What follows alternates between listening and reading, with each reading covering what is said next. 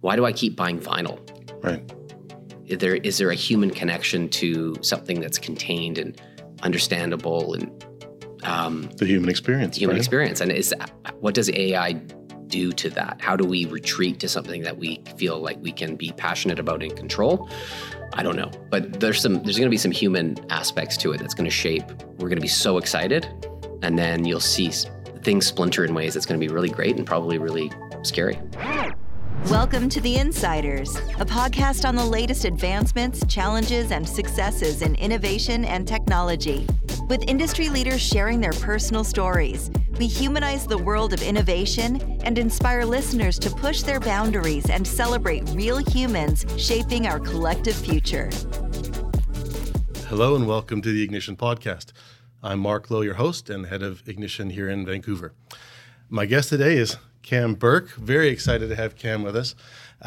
Cam has a background in technology companies. You founded technology companies, driven some of those all the way to IPO. Spent some time in professional services, and most recently with Fort Capital in investment banking capacity. So, I mean, an incredible portfolio of work. A random collection of careers. Talk to me a little bit about kind of your view of like, what does innovation mean to you as a kind of broad construct, and what's the lens that you view the world in to either identify opportunities or now take that experience and apply that to entrepreneurs that you're working with? I think I'm probably, obviously shaped by my own experiences. I loved living had the opportunity to live in New York and London and Sweden and a few different places, and took so much from that cultural opportunity and, the way people work. And, I think obviously the term globalist has a whole different connotation these days, but, if you're at a small scale up tech company in Vancouver, if, your marketplace is the world. So right. We can live here and sell around the world like good Canadian tech stories often do. That to me is the best. Like, what a great place to live. Yep. But you need the business model and the go-to-market strategy that lets you take advantage of that. And I think that's, to me, my second time around was like, I want to have partners that can help me sell around the world. So culturally, I'm not, I understand what's important in those markets. I can work with great people all over the world and try and have the best of both worlds. So to me, innovation is as much how you think about your work, how you work, as it is the actual technology. And I think that's something I'd love to get into with you over time. Is I think technology is often it's an easy life jacket for innovation. Right. Like here's some tech, glue it to your business and watch Who it implode. wants it? Yeah, and increasingly less and less people, right? Yeah. Like if I said, here's a great new CRM platform, you were complaining about the old one. I mean, we just went through this at work. Everyone hated the old CRM, so we've got a new CRM. Yeah. No one comes to training. And it's not, and they want to. I think we're at max capacity on tech as a salvation, as opposed to something that actually helps you do a better job of whatever that is. So let's talk about that a little bit, because, I feel like now we're living in this period of extreme acceleration. And you've mentioned ChatGPT a few moments ago, and some of these technologies that are just all of a sudden feels like we've gone exponential. Yeah. The story I often tell people is, my great grandmother landed in Cape Town in the 1900 dot, and in her lifetime had gone from horse and buggy to seeing a man land on the moon, and that's this amazing kind of life experience to have lived. But that's over a period of like 60 plus years. ChatGPT comes online, and we're talking about like weekly releases of things accelerating. Yeah. You talked a moment ago about this idea of technology is just another thing, right? We're bombarded with platforms and channels and getting pinged on Teams and Slack and da-da-da. So talk a little bit about just you mentioned, it's not technology's just another thing, but we're trying to find value in our lives, and that informs business models and the way that those solutions interact. So how does, just maybe if you would expand a little bit on that idea of. Well, I do think there's a reason advisory firms are going to have an incredible growth opportunity over the next, few decades, is that the more people are overwhelmed, the more they trust people. Yep. And that could be on the systems to integrate or on things to be concerned of. And there is so much depth in so many areas that it's hard to stay on top of what's happening. So I think the concept on data, so the typical knowledge worker, and I might be wrong on the percentages, but let's say we typically have 20% of the information we need to make an informed decision, and it's getting worse, right? Because there's more data and more data. And 80% of what you can call dark data lives in emails and paper, on PDFs, in things that are just not at your fingertips. And that also is getting worse. So we're all doing the best we can. Right. So I'm hopeful. Like, I think there's aspects of AI that are going to be incredibly helpful at doing the heavy lifting of bringing unstructured and structured data together, and providing some ability for us to take advantage of the information we already have, and then how do we deal with what's the avalanche of data that's going to be coming from all of this? Yep. And at the same time, we've come out of a crazy 3-year period where I think people crave human connection, and they're making life decisions with a different perspective. Like, do I want to live on an airplane for the next 3 years? Yeah. Do you miss Pearson Airport? Not much. I don't, but I know I need to see people again. And so I think some of this innovation is going to be great to facilitate change and innovation in industries that struggled and made investments and then thought it's too expensive, it's too hard. So I do think AI is going to be really transformative for doing the heavy lifting that lets companies digitally transform, for example. Because what I don't want is more data and more tech without context and relevance. Right. And I think if AI can drive me being able to do a better job for my clients versus learning how to use a new dashboard with new pie charts, yes, that's fueled by irrelevant data, that's what I'm trying to avoid. That sounds to me a little bit like, I'm curious for your point of view around whether it's going to see a proliferation of solutions or kind of that one app to rule them all type of model. Do you guys at Fort or in your work now, are you looking at those kind of business models and market dynamics in terms of what you see play out? I think the marketplace, we are looking at it, and it's so fascinating how quickly this conversation is changing. Yes. Because my son and I, being nerds, we were like early adopters on ChatGPT, and I remember sitting in a kitchen with him, and he's in grade 11, and he was working on a project for history. It's like, well, how does this work? And he's typed in like something about it was Roman history, and we just sat there and watched this thing write a perfect introductory paragraph. Right. And I thought, oh wow, this is, and then that was probably 5 months ago. Yeah. It's not even that long ago. Yeah. And to watch this evolve is just unbelievable. I mean, I was thinking back to my undergrad in history of citing works and bibliographies, and I know I'm aging myself. It seems quaint now, right? It seems hilarious. Yeah. Okay. One of the things that's interesting to me is specifically about ChatGPT is that you work in this realm of you're supporting entrepreneurs, people that, like you, have had a vision of the world or they see the world a particular way, they see an opportunity. One of the things that strikes me that ChatGPT and these generative AI models do is that it gives you superpowers.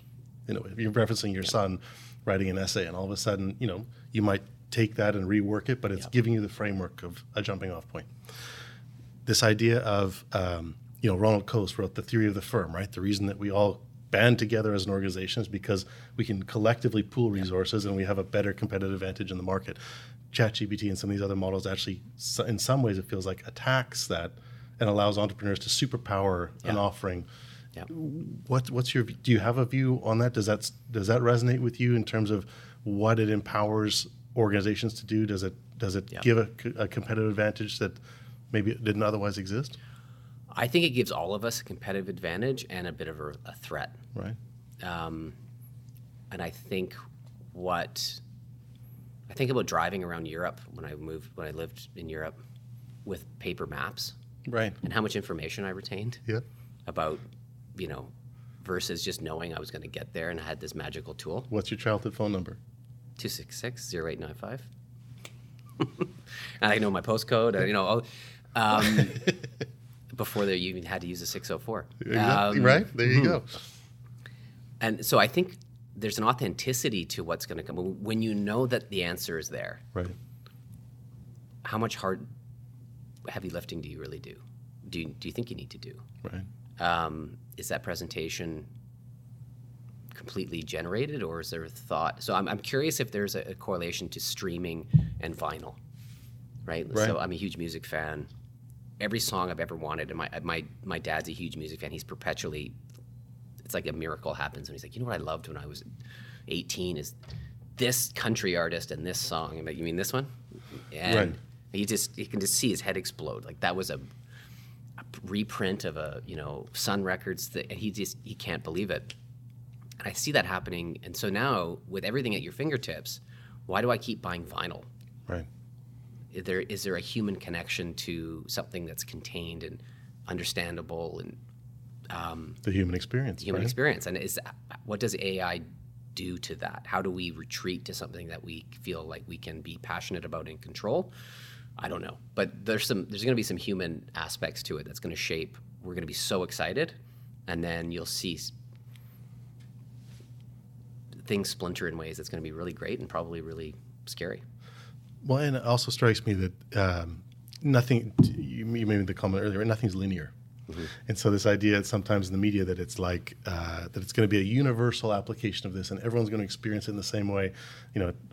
My guess is you're going to have groups that are going to completely retreat, and you'll have communities where they just want to have a personal interaction and, almost going back to a bartering style system, right? Totally. Because as a revolt against this technology that they're just kind of being foisted upon them. I mean, to your point, right, the vinyl community is very strong, and lots of people love putting that record down and hearing the scratchiness in the needle and all those tactile elements that you experience the music in a different way. Yeah. And it strikes me that AI is in that to some extent is similar in that way, right? That there's an element of creativity and personal thinking and all the stuff that comes into it that you can only provide that the AI at this point can't do. I remember, I think maybe the first year of COVID, we have a cabin on an island that's off grid, and it's very, very rustic. But I had one of those Wi-Fi hubs, and so I was, like everyone else, you're working. You ruined the experience. No, well, I did, but I would sit at this old desk next to a bed made out of milk crates, but I was heading up innovation and technology for a huge global advisory firm. But I'm sitting in this wooden bunkhouse on an island with no electricity and no roads, solar power, a little Wi-Fi hub. I was working with this AI company that was talking about a health, genomics and these transformative things they're working on. And I'm looking out the window at what could have been 1845, the sailboats going by and nothing. And it was and to me, that was a perfect combination of intellectually fascinated about big ideas and what's happening, but in a way that as a human, you can actually not be overwhelmed with the pace. I have 3 kids. So they know so much more than I do about all things, and it's inevitable for all of us. But I do think, like I asked you, where does your mind go when you're overwhelmed and you want to retreat? It's probably somewhere where there's less noise and it's calmer. You don't think I want to be in the middle of Times Square right now. Maybe I want to be skiing. I want to be on a boat. I want to be hiking with my dog. So I think the trick for companies and for individuals is how can we engage in these huge transformative concepts and realities now, but not lose the magic of being analog, being a human. Yeah.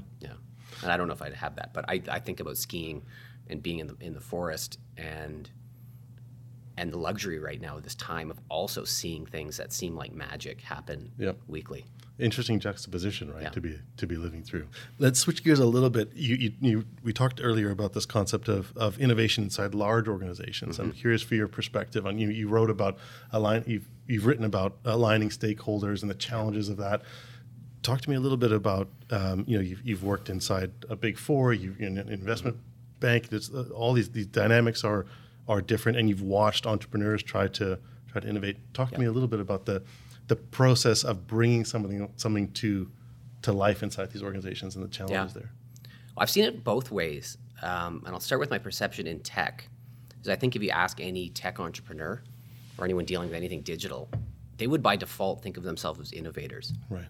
because of the technology is innovative.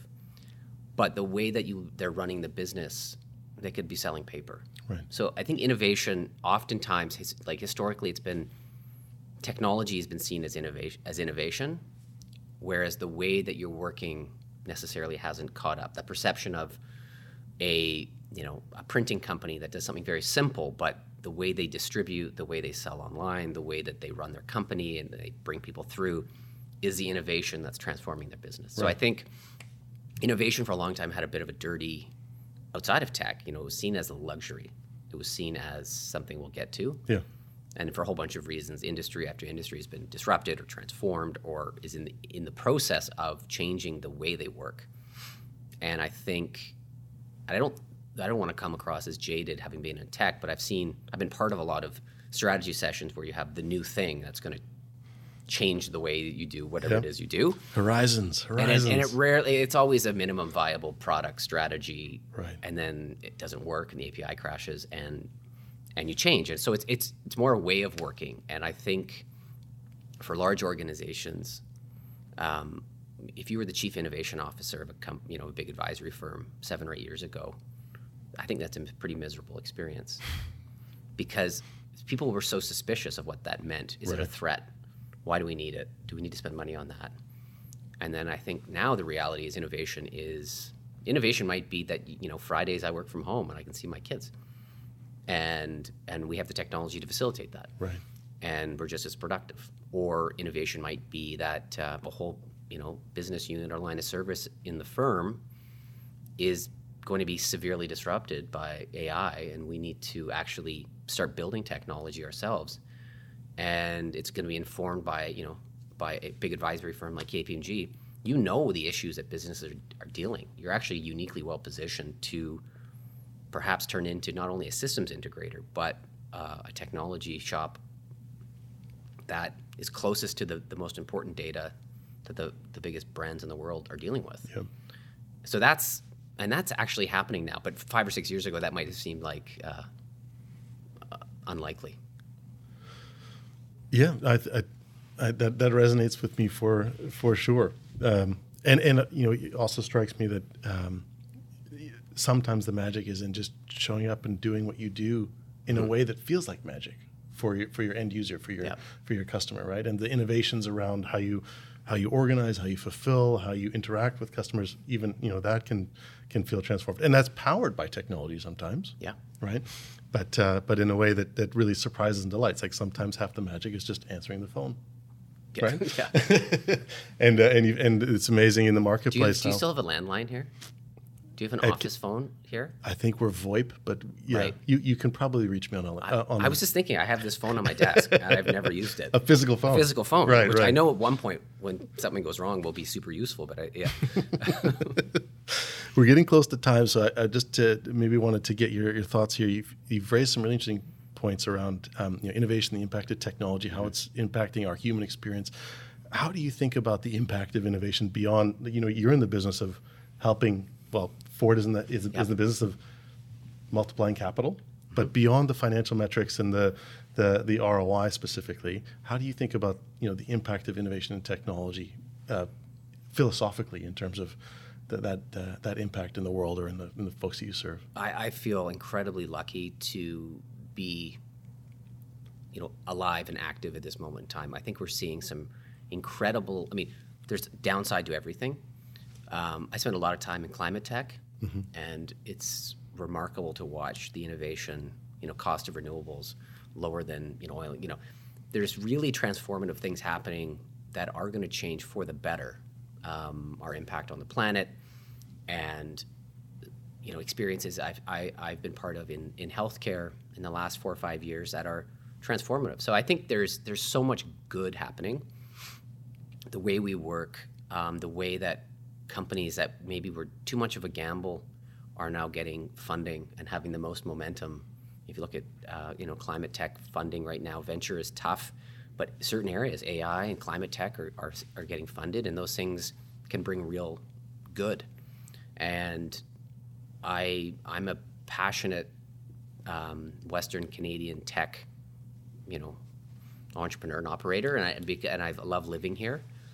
And I feel like what's happening right now positions us uniquely well, I think, in climate tech and in AI in BC and Alberta. So, yeah, I feel very lucky to be where I am and to see the companies, the government engagement feels as good as it's ever been. And I know there's lots of bad news, but I don't think we need to dwell on that. I think it's, dig in and make this as good as possible. This is Mark Lowe for the KPMG podcast. Thanks for listening.